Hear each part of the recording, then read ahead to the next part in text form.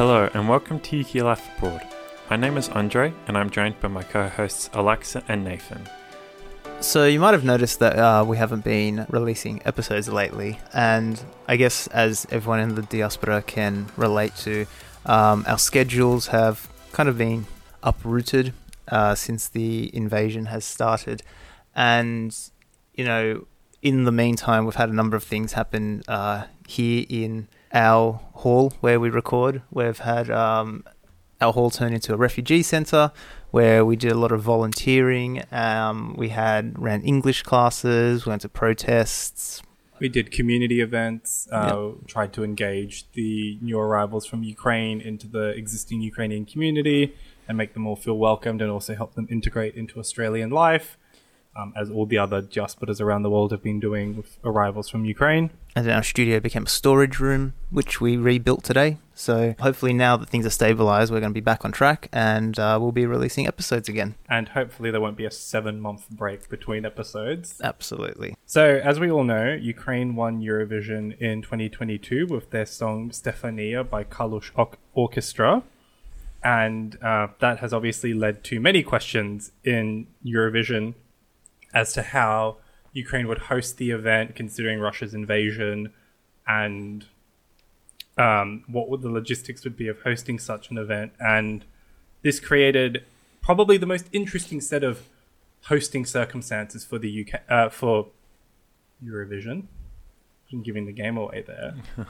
And what happened is that in June of 2022, the Ukrainian national broadcaster and the European Broadcasting Union met and held discussions on the possibility of Ukraine hosting the event. And President Zelensky, obviously in a public morale boost, said that, you know, if the war was over by the time the Eurovision would happen, that it should be hosted in Mariupol, considering the tragedies that were there, and obviously to try and bring people's attention to the horrors of Azovstal and all that. However, the Ukrainian broadcaster proposed Lviv, Zakarpattia or Kyiv, as obviously they're a lot further away from any front lines and are much safer cities.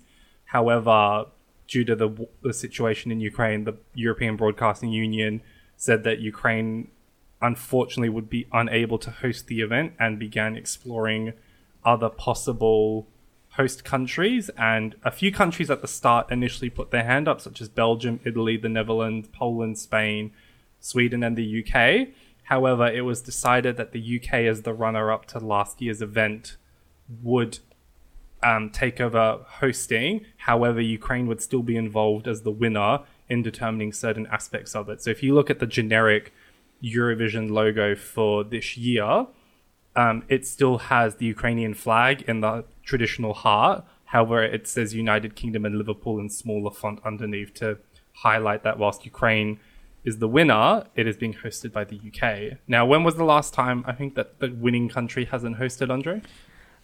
So Israel ended up winning in 1979, and being the second time in a row that they had won, the broadcasting authority in Israel could not allocate any international production without extra resources, and the government turned down a request to extend their budget. The broadcast also happened to fall on the same day as the Yom HaZikaron, which is a national holiday of remembrance. And so then Israel could not even perform at all because of it. And so in the end, they had to give up their hosting rights pretty much, and another country had to perform. This also marked the only time that a previous year's winner did not compete the following year as well. Oh, okay. In their stead. So Nathan, where's this year's Eurovision going to be held in the UK? Well, they have decided to pick Liverpool. And the reason for that is that it is one of the cities in the UK that has a deep connection to the arts and to music. So its metropolitan area is the 5th largest in the UK, with a population of 2.2 million. and it is known for its music scene, especially where the Beatles started out. So it's known as the home of the Beatles. That was going to be my guess. I'm like, aren't the Beatles from Liverpool? Yes, absolutely. That's where they're from. So yeah, that's the reason they've decided to go with that. So the UK has previously hosted Eurovision 9 times, ranging from the 1960s to the last time in 1998. So it's been a while since they've hosted. We won't get into why the UK has performed poorly in Eurovision. But they have released an interesting heartbeat logo, which combines the colours of the UK flag and the Ukrainian flag. And the tagline for this year is United by Music. And obviously, I think that tagline precludes certain countries from participating. So Russia and Belarus, both who have been suspended by the European Broadcasting Union, will not be returning this year, which is always good news. And unfortunately, a few other countries aren't participating, but for very different reasons. So those countries that won't be returning are Bulgaria, Montenegro, and North Macedonia, mainly due to budgeting issues and being unable to allocate extra funds due to the global energy crisis. I have a question, Alexa. Do you know the heartbeat logo? Yeah. Haven't they used it before? No, so the Eurovision heart logo, like the traditional one, that one is like the generic Eurovision one, but now each year they also make like an event-specific logo. Okay. So I think Ukraine or Turkey in 2003 or 4 were the first to use like the generic Eurovision one that everyone's familiar with. And then I think in the 2010s, they started making individual concert logos as well. Yeah, because one of them was butterflies. I remember like each country was in the butterfly and it was really hard to like see what the country was. So yeah. In addition to the actual Eurovision event, which is taking place on what dates, Nathan? So the semi-final, the first one, is on the 9th of May, 2023, obviously. The second semi-final is the 11th of May, 2 days later, and then 2 days after that you have the big old grand final on the 13th of May.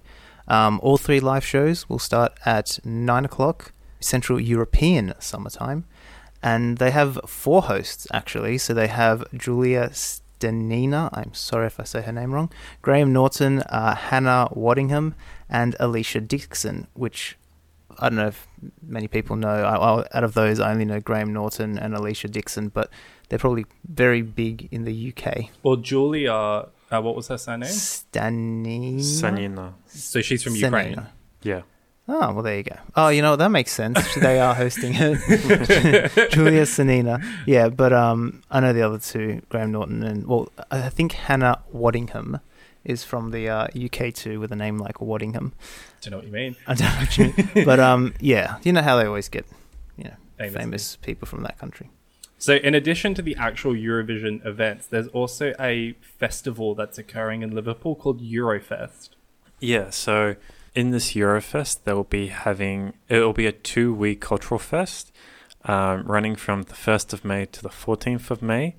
And it will be presenting 24 brand new commissions, 19 of which are collaborations between the UK and Ukrainian artists that will transform the city as fans from across the world descend on Liverpool. So some major works are the Blue and Yellow Submarine Parody, an underwater